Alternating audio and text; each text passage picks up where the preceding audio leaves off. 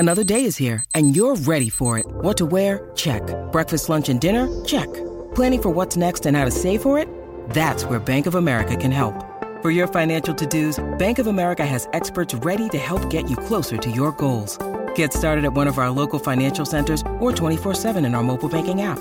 Find a location near you at bankofamerica.com/talktous. What would you like the power to do? Mobile banking requires downloading the app and is only available for select devices. Message and data rates may apply. Bank of America N.A., member FDIC.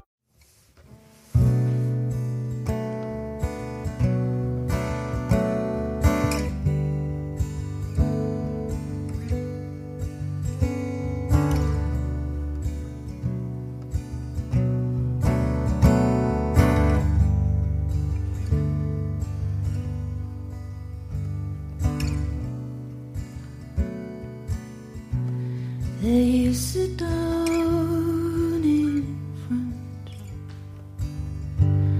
of me, looking up at me.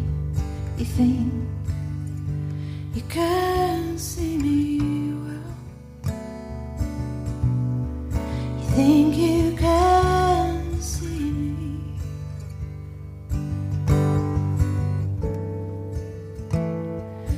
I said, don't you dare close those eyes, for I will not know what they will.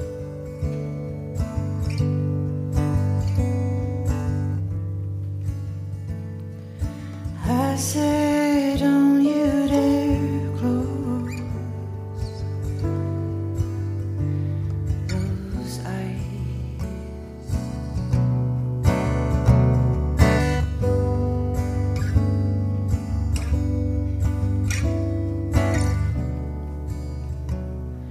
This wouldn't have happened those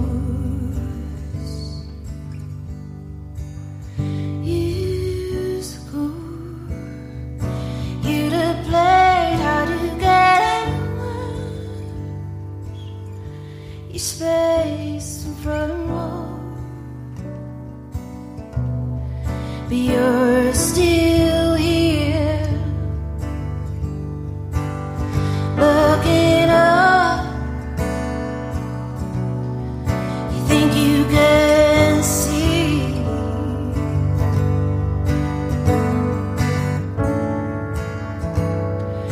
I said, don't you dare close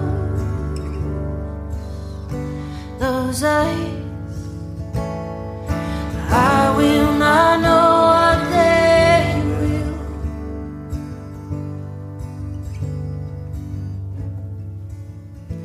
I said, don't you dare close those eyes. I will not know what they will. What they will. They will start.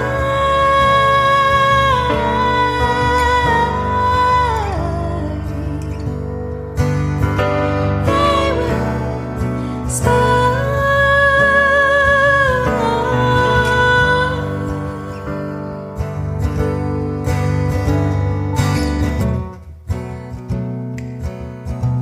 Instead of tall face, facing me, spitting your words and looking past me while you're telling me everything I shouldn't be.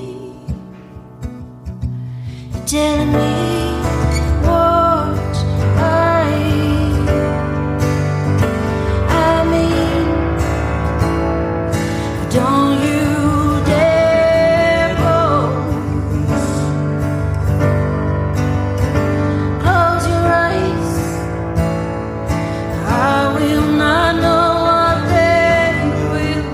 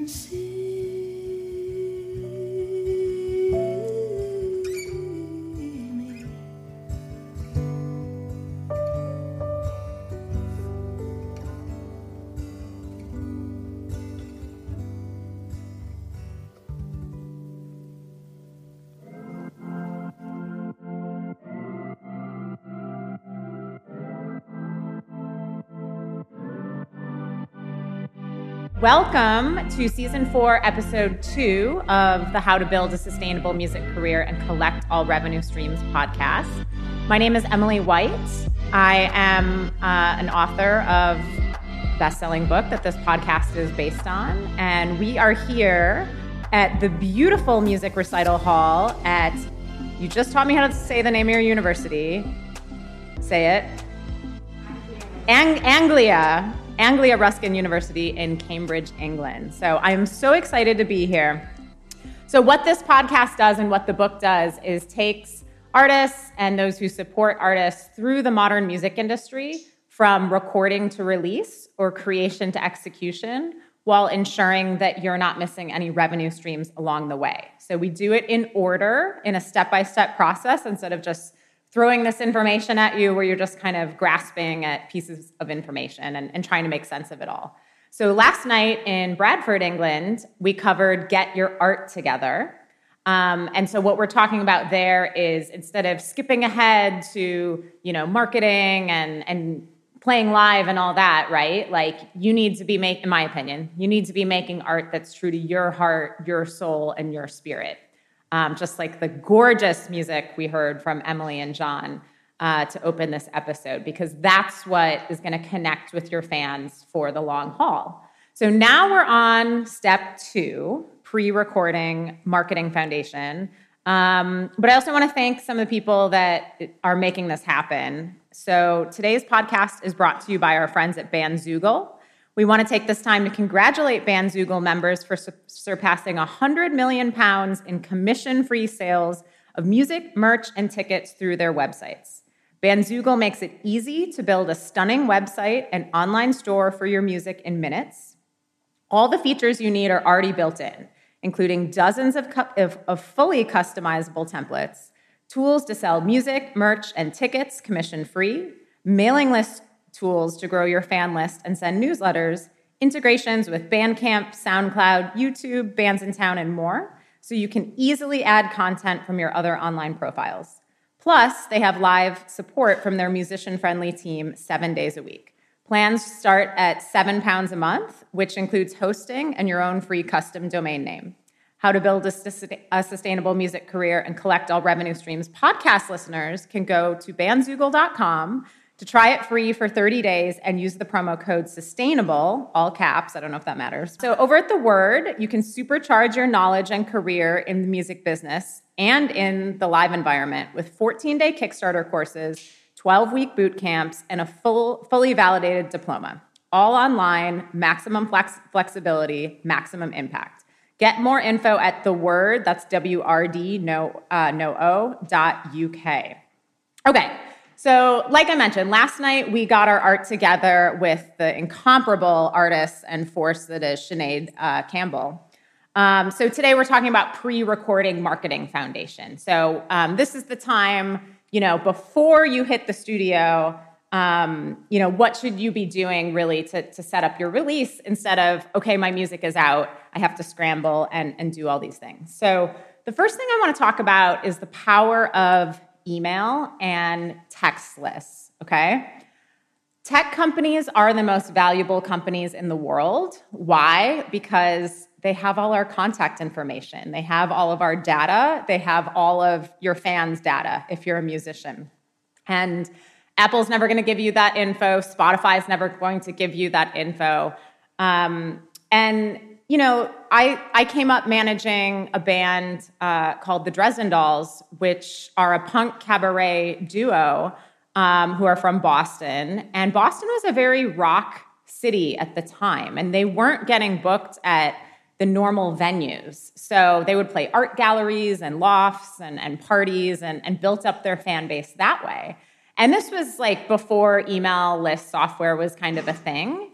And so the band's singer, Amanda Palmer, just had like a little BCC'd email list. And the band was starting to build a team at the time, but I remember Amanda saying to me, I was, the age of the people in this audience, I was a university student interning for them. And she would say, well, what if you go away? What if my booking agent goes away? This is the only pipeline I have to communicate my music directly to my audience. And, you could barely say hi to the two people in the band or myself at the merch table without us saying, would you like to join our email list? And that's a great icebreaker at the merch table. That has certainly evolved into text as well. I really like the platform community.com for text lists because it was built for music and musicians. And I really like MailChimp to get rolling with email lists because it's free to get started. When Amanda put out her first solo album, which was produced by Ben Folds a few years later, we went to grab, of course, with permission, because it's her band, the band's email list. And all those, would you like to sign up for our email list, grew into a 50,000-person email list. And Amanda was signed to a major label subsidiary at the time, and I'm dating myself a little bit by saying sales, but in the first week, that album sold 10,000 copies, and 1,000 were sold by the label, and 9,000 were sold directly through the email list, where we had, merch bundles and vinyl and all this great stuff. So she easily cleared $100,000, within a few hours, let alone, within a day or whatever. And then fast forward to Amanda went, grew that email list to over 100,000 people and went on to raise the most money ever for a musician on Kickstarter, over $1 million. And that's because she could communicate with her audience directly. I'm absolutely not saying, don't be on social media. We'll certainly talk about that. But you all know platforms change, right? Like Twitter is X now. Vine no longer exists. Like, no one here has ever heard of Friendster, which was the social media platform when I was in college, right? Like, we're just giving that data and that information over to Mark Zuckerberg and these, multi-billion-dollar tech platforms. So, it's not why anyone gets into music, but you have to think of yourself as a tech company, as an artist or someone that supports artists, because that is how you're going to communicate directly with your audience forever and not be beholden to algorithms and trends or, immature billionaires getting in cage fights or whatever, right? So that's really the sustainable part of building a music career for the long term. And, the number one way you can do that is by launching a pre-order through your website. So if you have a clear vision for your release, like I am making an album, an opera, a single, EP, whatever, launch a pre-order as soon as you know that, so you can start monetizing your music before it's even out. The biggest artists in the world are doing this. Taylor Swift is doing that for her re-releases. I just saw Wilco with their album Cousin do the same thing. I'm sure my listeners are sick of this story, but I really love Noel Gallagher, so that's relevant when we're here in England. And I was talking about this in a podcast episode in January, and I got an email from his email list in January announcing his album in June. And in January, people could buy it, for £10 all the way up to £150, all these merch bundles. And for our international listeners who might not know who Noel is, it's like, okay, well, the guy who wrote Wonderwall doesn't necessarily need that money, but can you imagine the amount of money they made between January and June before it was out? I mean, the vast majority of not big artists, frankly, wait until their music is out and then are like, okay, it's on Spotify, give me fractions of a cent, give me fractions of a penny. Your audience wants to support you in the best way possible, but they don't know how unless you tell them, okay?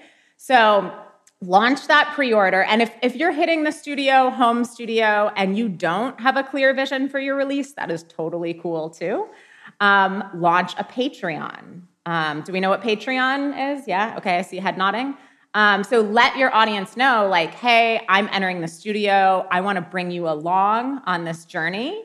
Come join the family, right? And if you're comfortable, you could release, a demo or, photos and some teasers so they know that a release is coming. And so I really want to see artists, first, instead of just waiting, for streaming platforms, making, pounds, tens of pounds, hundreds of pounds, hopefully thousands of pounds, instead of just asking your audience, to stream the record. And I'll talk more about release strategy in episode 6, but I'll give you a quick preview. So, we're talking about the pre-order portion, which is different from pre-save. Some people think I'm talking about pre-saving your release on streaming. Sure, you can do that, right? But those are all like, streaming platform tricks that are like, we care about you. Like, we're helping you, artists, but it's like they'll never give you your artists, your fans' email addresses. They'll never give you their mobile phone numbers, right? So just like Taylor Swift, just like Beyonce,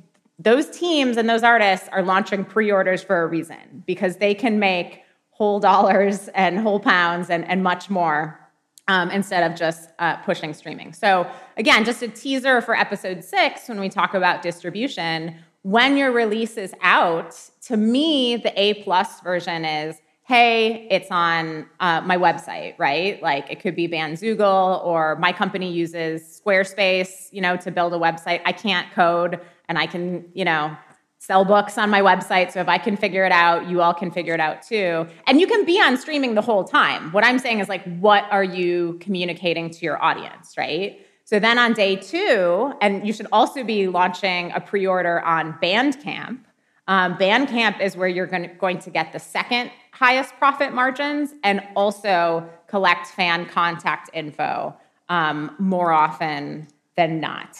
And then on day 3, a whole 72 hours later, then let folks know you're on Spotify. Maybe the next day say, hey, I'm on Apple. The next day, hey, I'm on Tidal. But again, if you're just like, building up your whole life's work and then waiting till release day and saying, okay, here's a Spotify link, you're really doing yourself a disservice. So really the number one thing you can be doing is launching a pre-order as far in advance as possible, so you can be getting that fan contact info, which you need to be building up all the time. I know it doesn't sound very exciting, but let your fans know, like, I want to text you, I want you to hear from me. And, when you're writing those messages, like, as you grow in your career, it really means a lot when it comes from you and it comes from the heart. And I did the same thing, when I wrote the book this podcast is based on. I did not set out to be an author. I ran management companies for a long time, and musicians kept asking to get coffee and, like, pick my brain. And I was having the same conversations over and over. So I was like, well, why don't I just write this down for everyone? And then if you have questions, let me know. And so the book was self-released. And so I launched a pre-order when I was halfway done writing it, because I was like, okay, I'm halfway done. I'll finish it. And I recouped all the printing, artwork expenses before it was even out. I'm working on the second edition as we speak, and I'll be doing the same thing, right? So I want to see you recouping before release and monetizing your music before it's even out. And, this kind of goes without saying. I know most people do this anyway, but, before you hit the studio, if you're starting a new band, group, moniker, whatever, make sure you do grab those social media handles so you have that in place. Because it is nice to tease out what you're doing. You can tease out your email list, your community, .com text list, your Patreon. Tease them if you're comfortable, like I said, with a demo. And again, like, I totally get the studio being a sanctuary, and I love that, and I respect that, and I understand that. But it also could be just like a photo of this beautiful piano, right? Like, just a teaser that something is coming. But the more you can utilize social media to collect as much contact info from your fans as possible, the better. I'll just kind of wrap up this section by saying I had the privilege of interviewing Seth Godin, who really invented what we're talking about, permission marketing. When you're giving someone your mobile phone number, you're giving someone your email address, you're giving them permission to contact you. And he pointed it out to me and said, well, he pointed out 2 things to me that were really brilliant. One, he said, on Spotify, on social media, you are the product, right? They're utilizing your music or our content on social media to become the most valuable companies in the world. And he reminded me one other thing about Amanda Palmer, the artist I mentioned before. And this is someone that I worked with intimately for years. I just saw last week. And she was eventually dropped from her major label subsidiary because the album I mentioned only sold 20,000 copies. And Seth, so that's like a failure, quote unquote, to have 20,000 fans in the mass market corporate world.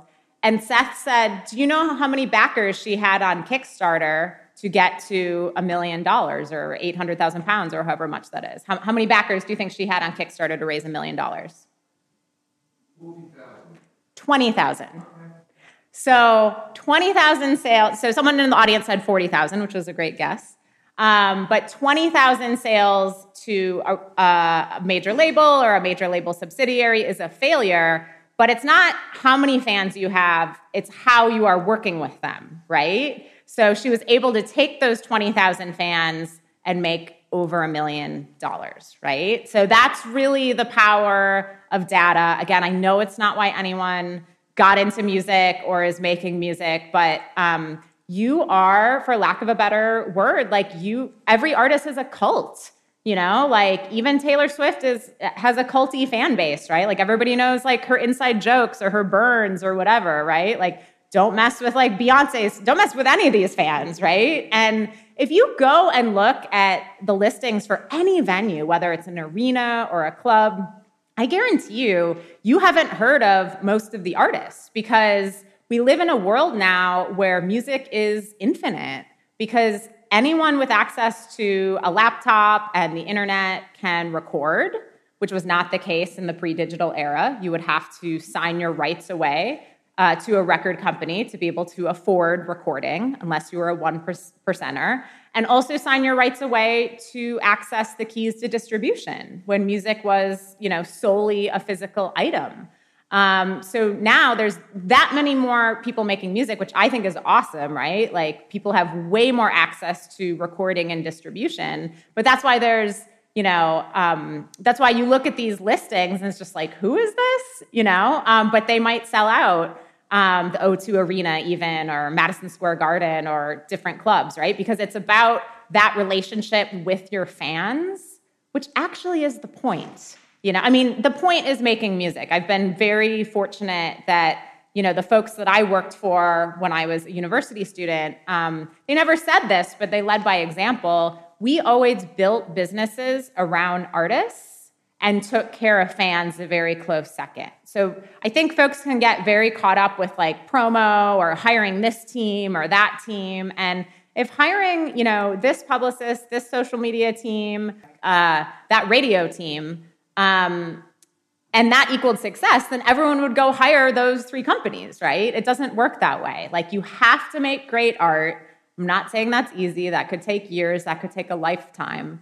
But then you need to connect with your audience, and the best way to do so is to be genuine, but then ask them, their permission for their contact info, right? And create that authentic bond, just like Lady Gaga does, and Taylor does, and Beyonce does, right? Who are some of the biggest artists in the world.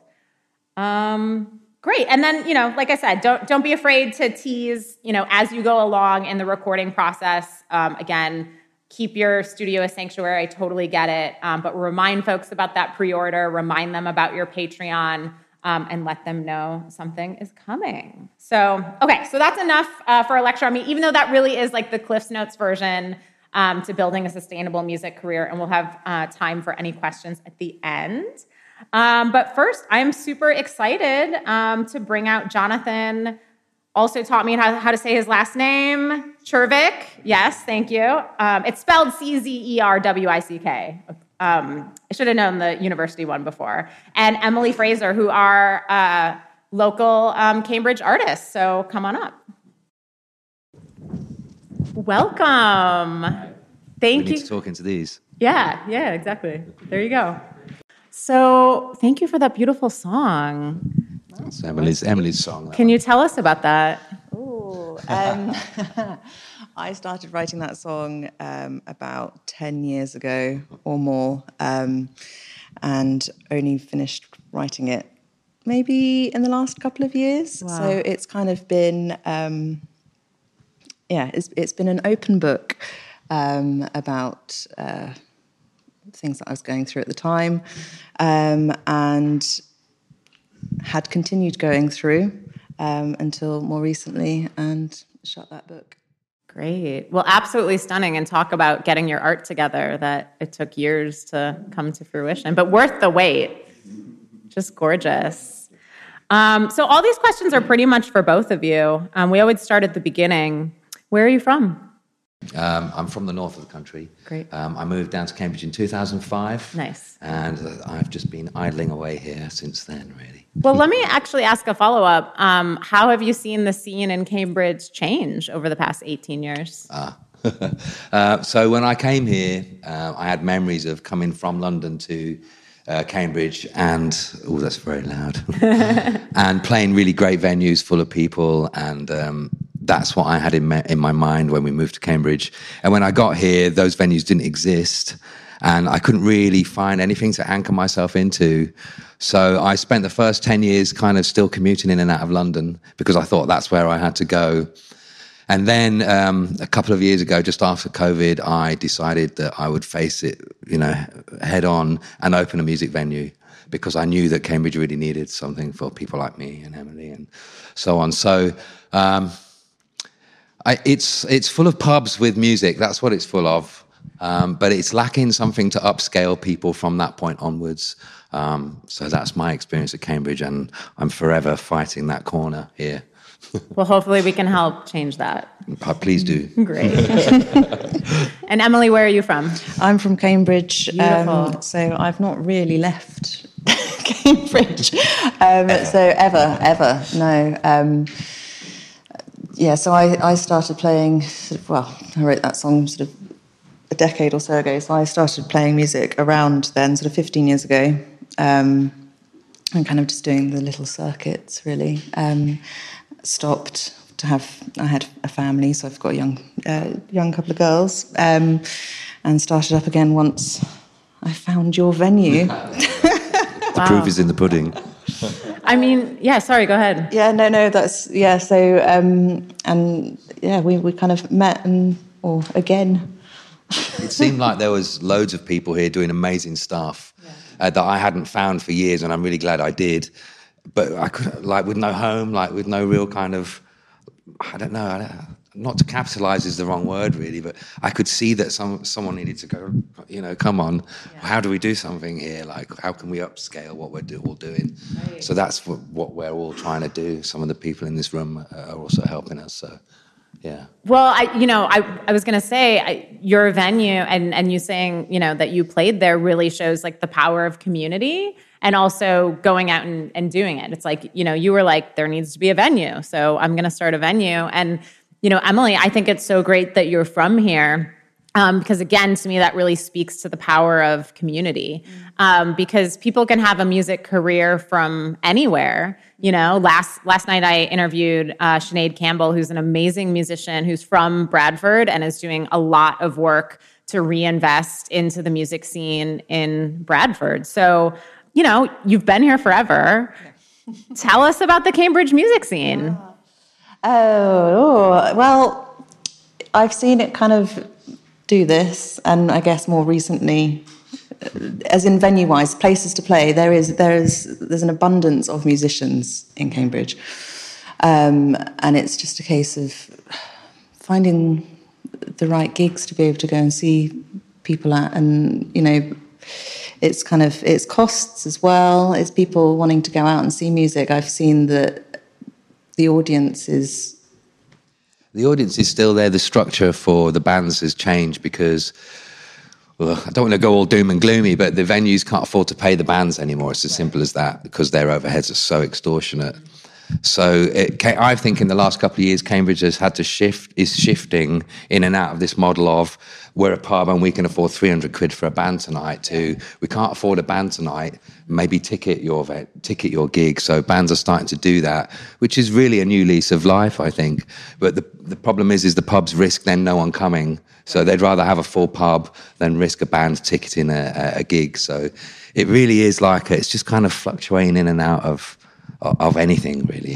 So I think at the moment. Yeah, I remember there being like a big sort of buzz sort of 15 years ago when I first started, but it might be a perspective thing of having, you know, a young, innocent, you know, it was all sparkly lights and everything. And maybe in that time of... I'm looking at it with adult eyes. It still sparkles. It does still sparkle, it does, doesn't it? But it's just, I think sometimes, you know, trends change, and it's about being able to keep up with those changes. And I think at the moment, something's shifted, like you said, and it's just a case of the people that are involved, you know, with it, needing to kind of work out how to get on with that. The musicians have to work really, really hard, basically, to put something on. Right. Like it's not easy. It's find your pub, speak to them, wait for your time. In 2 months, we got a night at the pub, so it's not as fruitful as it should be. The live scene here. Do pubs ever like collaborate with you financially and say, "Hey, we'll give you a percentage of the bar if you're going to get people in"? Because then they're not out the 300 quid, you know, like then it's like, okay, we're in this together. I think those discussions possibly take place. It's not standard though. Right. It's not standard at all. Some people do 100 quid from the pub and now whip round, which can be really successful. Right.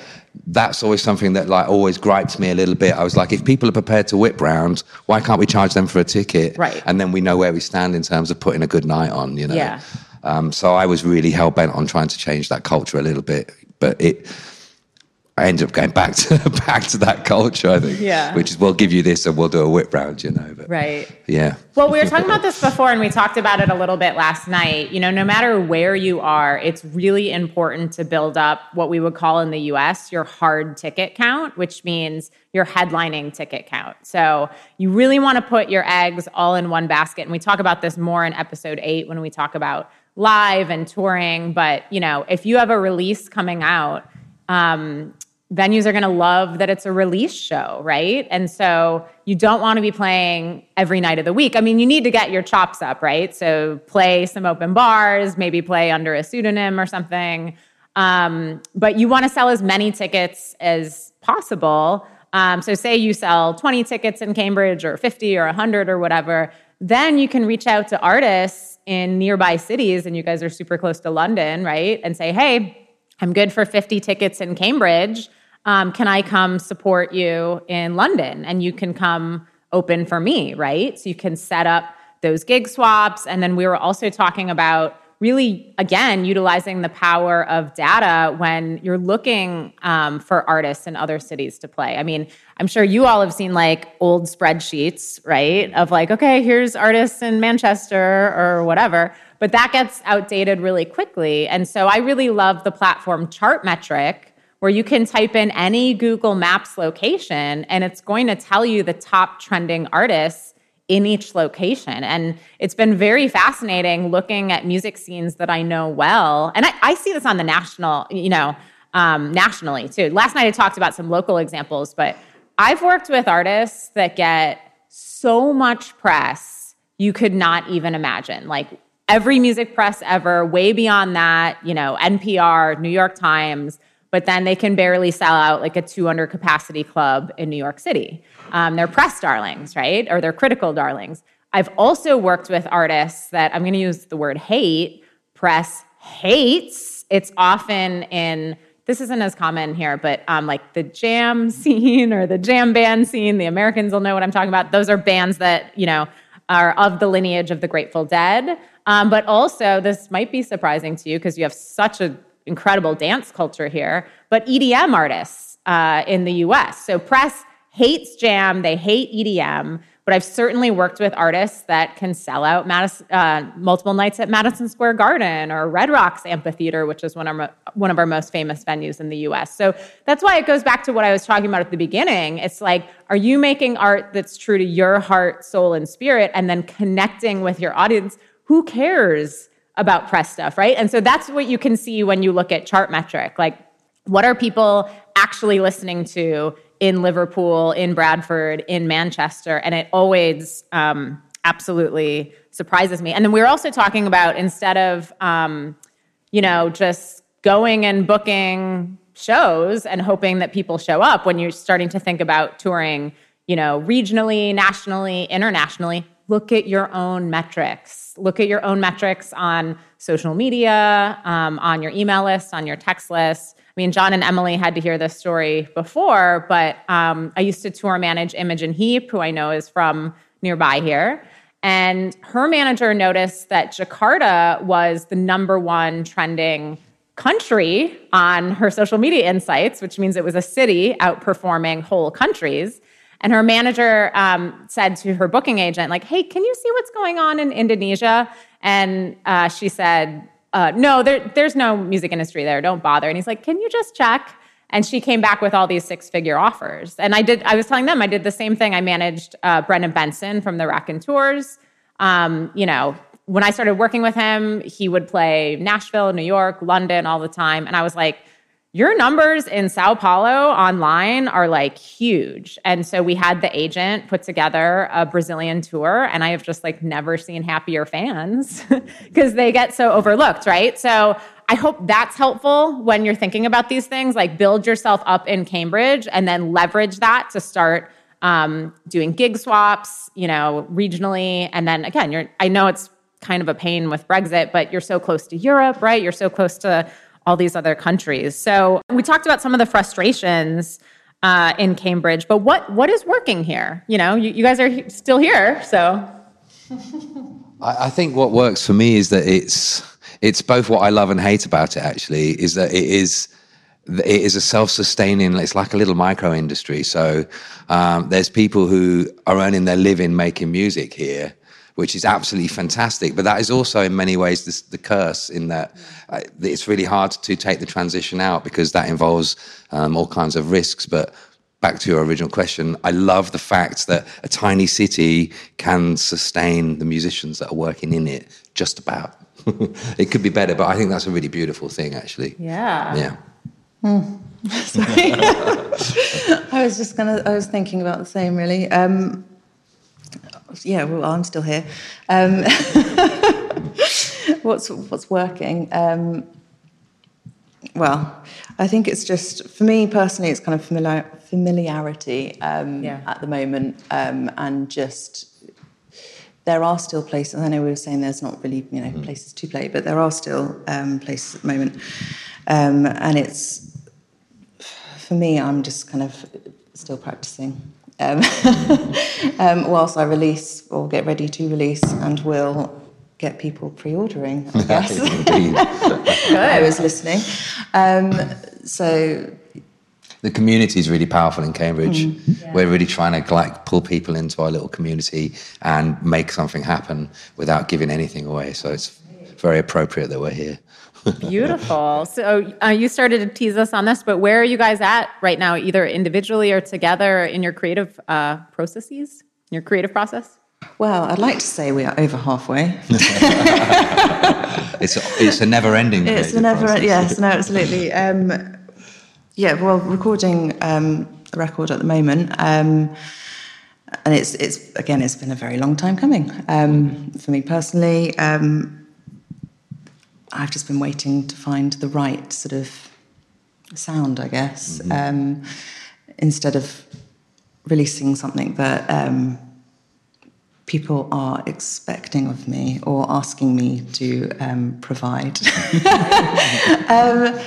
So I just want to give you a little bit more. Sorry, that's what last night's episode was about. It's like, are you making, art that's your soul in musical form? Or are you doing it for someone else or what you think people will like, Yeah. We had a discussion about releasing it twice, didn't we? To try and appease everybody, actually, in that we'll do the version we really love the sound of, and then we'll just do the acoustic version, which is the one everyone's going to ask for. No, I know. Because I've been here, I haven't left, so I'm almost in the woodwork a little bit with my music. So I bump into people and think, oh my goodness, I've seen you 10 years ago. And they sort of vaguely remember me. And they'll ask, why haven't you got anything out? Could just be guitar and music, vocal. But it's not really... It's trying to avoid all the obvious traps that you've kind of been talking about, the like the constant argument with the young musicians who are giving all their money to social media campaigns and stuff like that. And really, like, I think we're just trying to pull everyone together and slow it down and go, look, what you're doing is so beautiful. Let's not give it to them yet. Let's just make it beautiful, and then we'll work out how to turn it into something that serves you rather than it's just gone once you've finished it. So we're in the throes of that very process right now. And there's a lovely gentleman over there, Sean, who's heavily involved in that process too and very talented. So we're kind of recruiting. We're going to try and do it in mass. Amazing. I mean, tiny mass. Not to contradict what I said by listening to your heart, but I think your idea on doing both is brilliant, because maybe you have the acoustic versions on Patreon only or something. Yeah. People people have expectations now, so you have to think about it a bit. Right.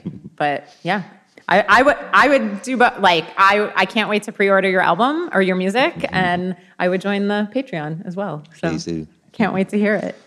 So Emily, you've mostly been solo over the years, and John, you've played in bands. Yeah, mostly, yeah. Okay. So what are advantages or disadvantages of working in a band or as a solo artist? Because I certainly know as a manager, there's pros and cons to both. Well, pro to working on your own is that it's just your diary that you have to manage.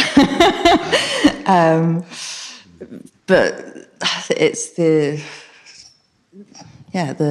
inspiration, the other ideas that you'd have from bandmates. I think personally, that's just writing music, say, and the bits, the logistics. But I think there was a massive trend in solo artists. So from like the noughties through that, everyone was on their stage with a guitar and singing sad songs, and that kind of went wild here. And everyone who was in the band up to that point left their band and decided that they'd be that person too. But I get the sense that there's a real demand for great. Actually, you don't have to be a band, but I think if you've got a band and you've got something going on, there's something in the power of that collectiveness that I think people really, really want to see right now. So I'm really championing going out with the band and putting. It could just be a couple of you or a few of you, but just try to do something different. Try and, I don't know, make a different sound to what you might do on your own. That's really beautiful too. But I do think people want to see more, they expect more, they're paying more. I don't know. You do have to take it into consideration a certain amount, even though you're doing what you love.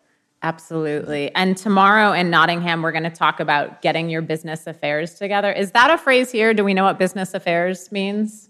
In theory. In the American music industry, it would mean legal.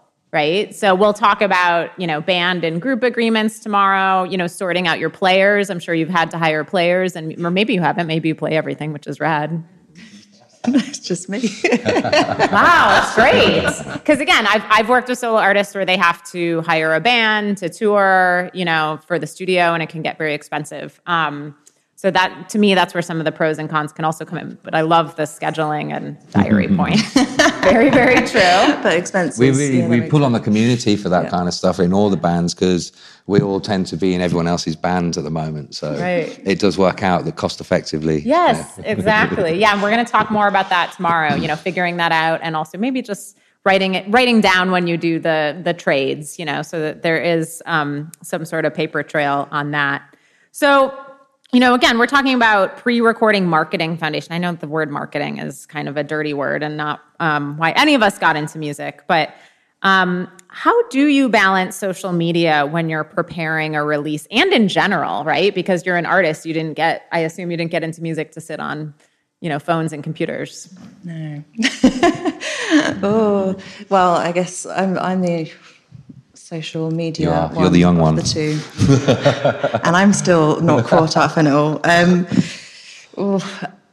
I'm a drip feeder with social media, mainly because I'm not one to sort of shout about myself. So I used to find it fascinating that people could, go on, do all these live things, shout about themselves and all of this sort of jazz. And I've never been one to do that. But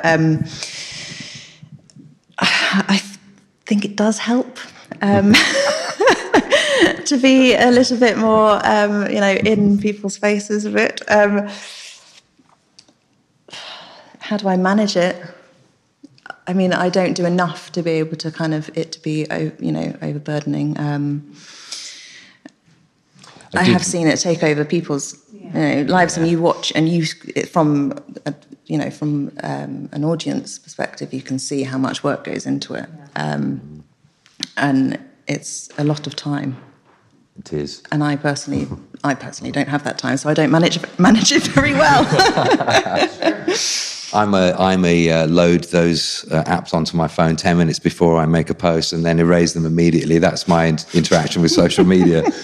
But when I had the venue, I did all the stats stuff and I collected all the stats, and we did paid promotional campaigns, and I did get really into it in a geeky way for a while. And once I learned that the things that get the biggest hit on social media never equated to anyone coming through the door, right, I kind of just pulled back, and I was like, okay, I'll just use this for going, it's happening now and here, and that's it for me, really. Nice. That seems to be the best use of social media. Yeah, I think that makes sense. And again, share your email list link, like share your text link, like see if you can, because that's what's, if they give you that, that's so powerful. So do either of you have an email or text list, or are you considering one in the future? Definitely considering them. I'm in a band that uses that really well. Great. And we've now managed to leapfrog around the country a little bit, and it's the direct contact works every time, because those people are always at those gigs when we get there. Exactly. And that you wouldn't get that if we didn't have that. So there is absolute need to do that, I think. Nice. Yeah. Yeah, well, I am more so now, because I was kind of scared of it all, because you become your own manager, really, and you're the one to blame if you're sending the wrong content out, or what do you mean thinking about I'm not wrong content, but as in gathering people's where were you last night? I'm going to follow you. Just for the boring old GDPR purposes, that sort of thing, because it's kind of drilled into me because this isn't my full-time job, right? So having to manage that myself, that's a bit more of a worry, but clearly, It's just like another piece of the pie that's really hard to understand when you're doing all of it, I think. Yeah. The artists have to do all of it at the moment, so... Right. Long gone are the days where people would come and sort out all your affairs and you just turn up and play, which was absolutely fabulous, but, I'm offering that to people. But not available to everyone. It's not available, hardly at all, and it's certainly around here that no one's doing that work at all. Yeah. So it is totally self-made. Maybe you could pick up some student interns here at the university. Well, you can have my email address and mobile phone number, Emily, and you have my permission, so you can start your list. We'll do a gig swap in New York. Exactly. But that's also why we're going step by step. I actually meant to ask the email and text list question before social media. So we've covered getting your art together, which you guys do brilliantly, right? And so now we're talking about setting up that text list, setting up that email list, and then utilizing the social media platforms to collect that data. And I was interviewing a really brilliant artist named Cam Franklin one night. I think it was on our nonprofit I Voted's podcast. And she kept having to push the interview in the same day because she was touring and there were delays. And she shows up on the screen, in this hotel exhausted. She's like, she just was so, what you're saying, overwhelmed. And I was like, Cam's a powerhouse of a live performer and has a really loyal audience. She's like, I'm so sick of the algorithms, and now it's memes, and now it's this, and now it's that. And I was like, and she's like, it's obviously like affecting her mental health. And I said, just put up a post and say, this is our text list or this is our email list. And that's the best way to hear from me about our shows, about our releases. So it's like when you have something important, like a show you're really focusing on to build up those hard ticket counts, or a tour or a release, you don't need these fancy social media marketing companies. Again, like I was saying to John before this, like I read Seth Godin's blog every day, and he was saying none of these marketing, social media marketing people know what they're doing. Only the social media companies know the tricks that work. So unless you work there, you don't know that. Like, if you have a tiny little bit of a budget, and in episode 7, we'll talk about how to market with or without a budget. So you don't necessarily need one. I feel weird saying this because I'm a behind the scenes person, but it's like, I've always been really organic in my social media, I know like Twitter or X or whatever is not as popular, but when I started my first company 15 years ago, I kind of sarcastically joined, being like, maybe someone will care about this young woman starting a company. And I would just be like working and, okay, one of my artists has a gig, one of my artists have a gig, I'll post about that, or here's some content or whatever. And people were interested in that. And then Billboard magazine ended up naming me like a must executive to follow multiple years in a row, right? And I was always just being myself. And I also had a rule, I still try to have this rule, I try to only post positive things on the internet. And so I was able to build up a network. They are social networks, right, of industry folks and friends and like-minded people. But now, I don't do this often, but I did it when I announced this UK tour. Like, I threw a little bit of an ad spend behind one of the posts, and I just saw the engagement go up. I mean, so many of it, like a lot of it was like my parents' friends, or it was Facebook, right? So it's like you said, it's like, are they actually showing up? But my point is, like, if you're starting to get enticed by, social media marketing, it's like you can better utilize that budget for other things, right? Like, you can play around with that yourself and figure out what works and what. But again, to me, it's just like, your fans want to support you in the best way possible, but they don't know how unless you tell them, right? So if you tell them, hey, I want to text you, this is the best way to stay in touch, or, I want to email you, or both, ideally. And hey, here's my pre-order, right? Here's my Bandcamp. That is so much better than like all these artists we all see on stage, like, follow me on Instagram, here's my Spotify, right? It's like Mark Zuckerberg and Daniel Ek, and that's it, right? And Spotify, I don't know if you all have read this, is now changing their model where they're only going to pay the biggest artists. They're not even, some of that isn't even like totally legal, in my opinion. So, if you're just starting out, you don't even get your fractions of a cent anymore. So that's my rant on that. But are you... the mic permanently down here so I don't get started. Yeah. Well, I mean, feel free. No, that's what we're here for. I mean... No, I was just, what you mentioned, Spotify, I could feel my blood get really hot there. So. Exactly. I mean, that's a podcast episode in and of itself. It's like they built their whole company off the backs of musicians, and now I hope I'm not a total hypocrite in saying this, because my justification is like, I am genuinely trying to help musicians, but now they're investing so heavily in podcasts, right? Like, where's that? I mean, the rate, I don't know if this is the case everywhere. I assume it is, but at least in the US, they pay such a high CPM rate to podcasters. A musician said to me, why don't I just distribute my music through their podcasting platform? Now, the reason you actually shouldn't do that, and the reason Spotify is doing that, in my opinion, is it will be cheaper for them in the long term to have podcasts, because there are legal royalties that they have to pay. And so if it's a 15-year-old anime podcast, there's no laws around that, right? So that's why I don't care how many times I say it, you have to collect the fan data, right? Like, with permission. Emily, I give you my permission to have my phone number and email address and communicate directly about what you're doing. So are you guys on Patreon, or are you thinking about it? I'm not. I know of it. I've got a few friends who's on it. I don't know what it is, actually. It's kind of like an online fan club where people can, and you get the email addresses also, where it's like, I want to support John, or I want to support John and Emily. I want to be a patron of the arts of John and Emily. And, I even do that for a yoga teacher who started a Patreon during the pandemic, right? I pay $40 a month, actually, for that. So it could be $1, it could be $5, and, the higher it goes, the more stuff you get. But we manage an artist named Julia Nunes, and she pays all of her expenses with her Patreon, her rent, her food. So anything she makes on gigs and merch and anything else is profit, but she knows that her expenses are taken care of. So again, to me, it's just a really nice online fan club where your fans are supporting you financially, and then you're also getting their email address, which is... It's a great idea. Yes. Bandcamp works in that way too, because I sponsor a couple of people on Bandcamp. So £1 a month. Love it. Yeah, exactly. Hey, every little helps. Absolutely. So what has worked best for you guys to connect with your fans while you're building up a release? Do you ever think about that, or is that too overwhelming, which is totally legit, when you're in the studio working on a release, if that makes sense?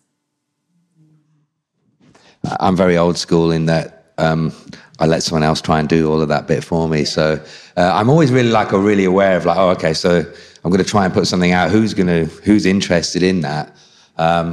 I'm very lucky that I have got a third partner that does some of that stuff, a little label. So I don't really pay much attention. I mean, I should do, and I probably will again, but I'm just going to focus it to something really local that is tangible, I think. So there's going to be this gig here, and that's where you can get all your products.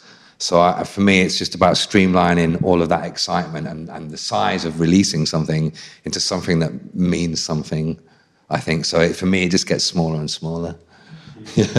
Rather than bigger and bigger. When you're a teenager, you're like, sure, I'm going to do all of it. But now I'm just like, no, just that little bit. I mean, it's really smart. And you mentioned Bandcamp too. I was working with Matthew Friedberger from the Fiery Furnaces, and he put out a song on Bandcamp, but then he just kind of as a joke added a tier of $1,000 for a drawing of a rhino, and someone bought it. So it's what we talked about earlier. It's not necessarily how many fans you have, it's how are you working with them, with those rhino drawings. And badly then. Based on that, quite badly, I think.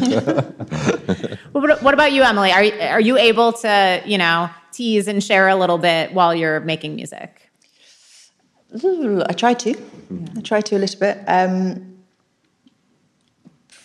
More so that people know that something's coming, because it has been such, it's just a long journey. So I kind of think, I've not really touched base with anyone for a little while, so I'm just going to tease, and just say, look, there's something that's here, and the same with, and just if I've got a clip from a live, then just release that tiny little clip, not a full song, and just little snippets.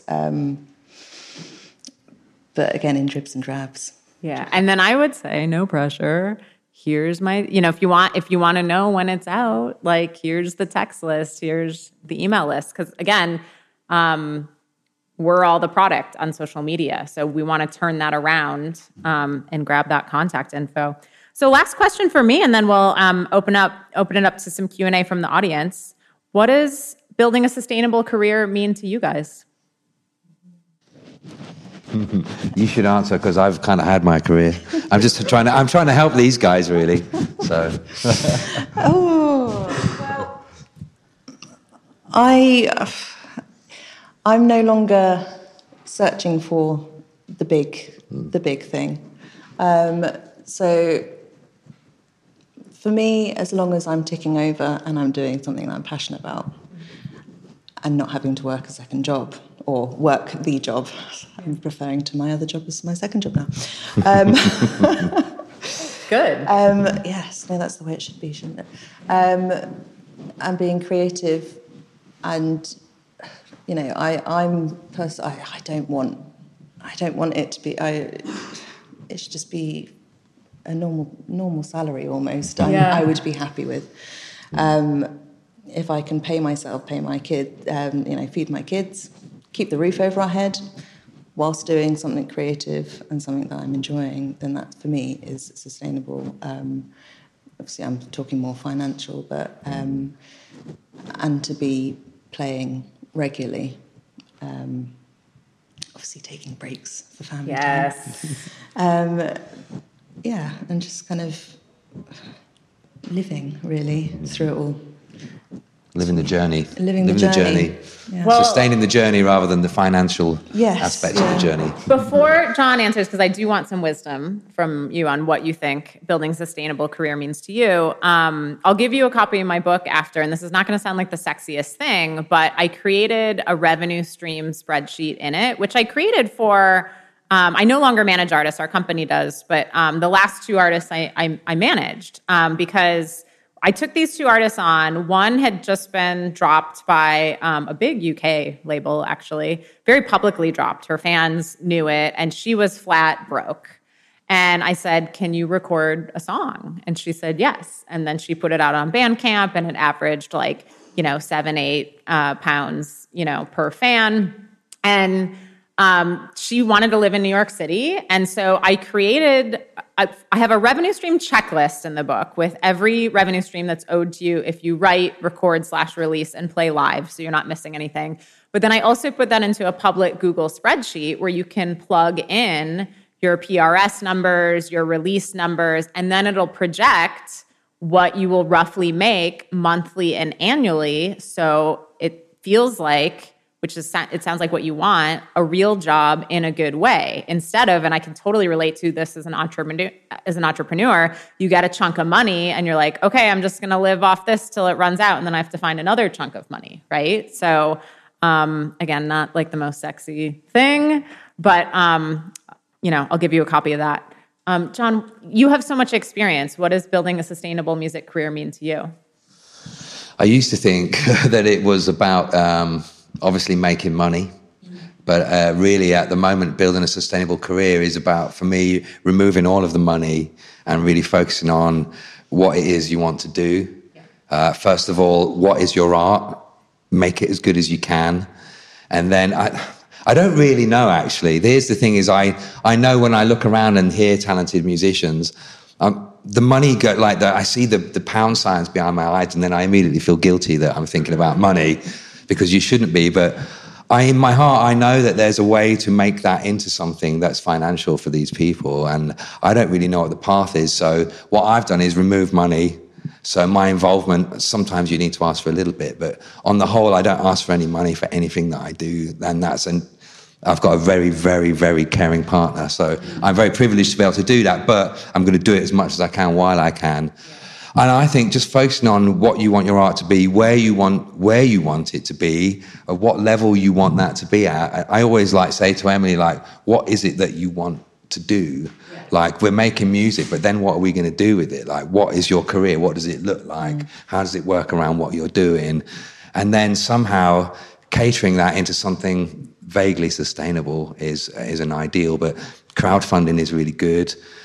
Getting something placed on ideally not an advert, but on a film or a bit of television has served me really well over the years. So I get little drip feeds from PRS, which allows me to put time into other things that I think are really important. So I think sew up all those little bits. If you're going to release something, make sure PRS pay you everything, because I know there's loads of money that they've never given me. But so just make sure that you are getting what is yours if it's making some money, because quite often you can drift by for years and people are using your music and you've got no idea about it. So I think you've got to be a bit savvy and you've got to speak to PRS regularly. If you don't want to do that, you need to find a lawyer or someone who might help you collect that money, which unfortunately costs, but there's normally something there at the end of it. That's what I've learned. But sustainable to me isn't about money anymore. It's about achieving what you want to achieve and how you do that suits your life, really. So that's my wisdom. Oh, I love that. And again, I hate to go back to the PRS thing for a second, but we're going to cover that and sync in episode 5 on music publishing isn't scary or confusing, plus how to land a sync placement. So with that, for the second night in a row, I did not give the tech team a heads up on this. So if you have a question, I'll just repeat it so it goes into the mic. But we do have a mic. Oh, you guys are so on it. Amazing. Yeah, so we have a question back there. Hello. Is it working? There we go. I've got a question for Jonathan, if that's all right. Me and Tolba are second-year music production students, and we've been hosting our own shows in Cambridge this last year. We've had one in June and then one back in early October. I know you mentioned about your venue. I was just curious, what venue is it and whereabouts is it? Oh, the venue sadly has become a non-venue over the last few months. So it's called Tall Trees. It's just up the road here. It's a tiny little live music venue.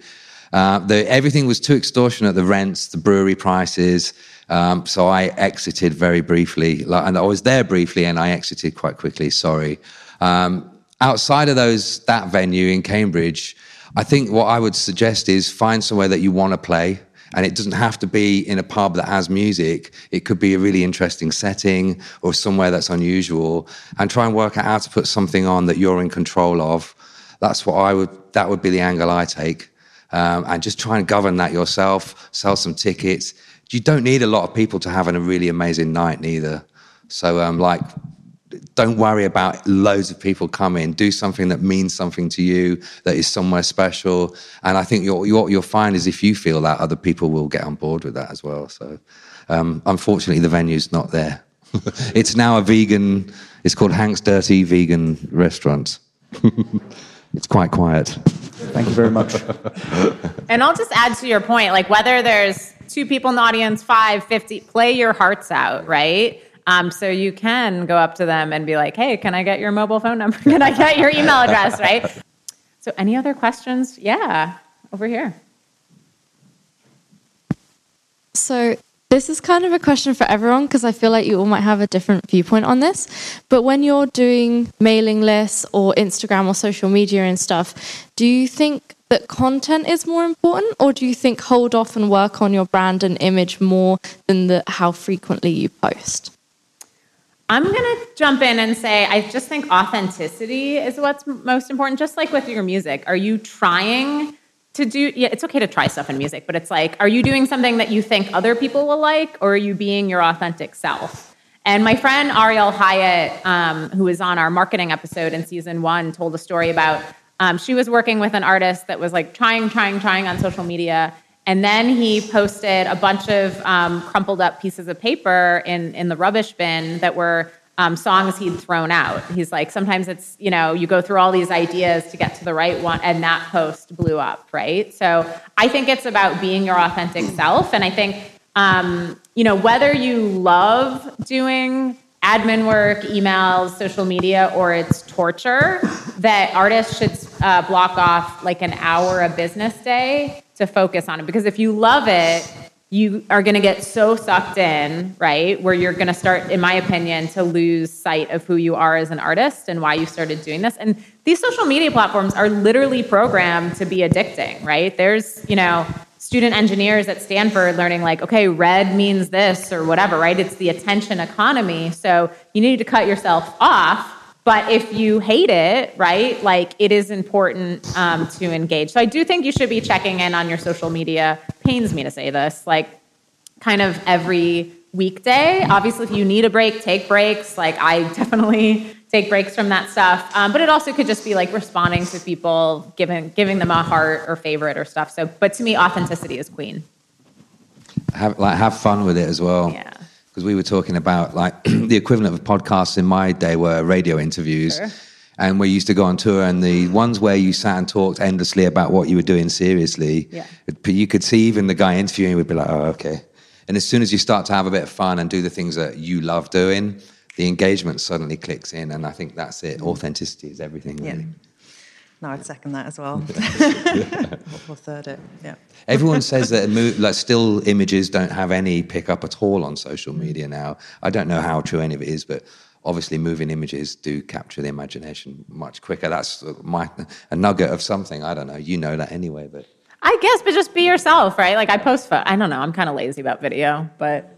I don't know, yeah. Whatever works. Yeah, whatever. I've got lots of good ideas. Yeah, but whatever feels right to you,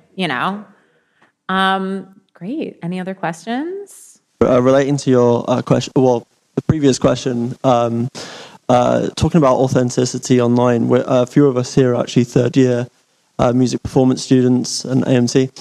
We're putting on a conference next year. And so obviously we're part of a social media team looking at a strategy, how to sort of build engagement and everything. When it comes to authenticity, how would you be authentic when it comes to actually, maybe a business sort of standpoint instead of an individual artist? Yeah. I would say, because I'm an entrepreneur, right? Like I created this book, I created this podcast, I created a nonprofit called I Voted in the US. It's like, why would you want to attend that, right? Like, are you, I know you are, like, are you putting together speakers and a program that you're interested in, right? So it's that authenticity. Like everything I've ever done in business is because it's, creating things that I want to see in the world. So I think it's the exact same for what you're doing. Like if you thought your conference was lame, then that would be, inauthentic if you're pushing it. But if it's something you're excited about, then share that excitement, spread the word. I'm not sure I've got an answer on that one. I'm too naive to like what you're doing. You know way more than I do in that already. So yeah.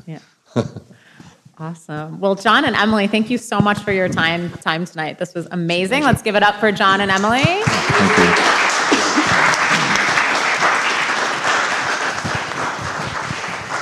They're going to play us out, but for anyone that feels like coming up to Nottingham tomorrow, you can join us at the Metronome, where we will be teaching you how to get your business affairs together with Sam Heaton from Rough Trade. I really want to thank Mark, Becca, Howard Monk, Ian Mack, Mike Zimmerlich, Lilia Isa, and our engineer, Nathan Kane. And so now let's have John and Emily play us out. Thank you so much.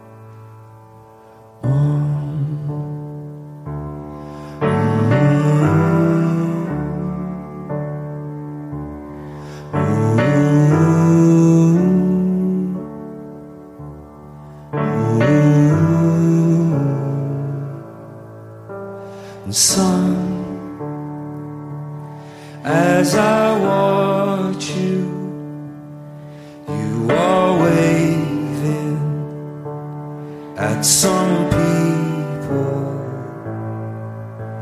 without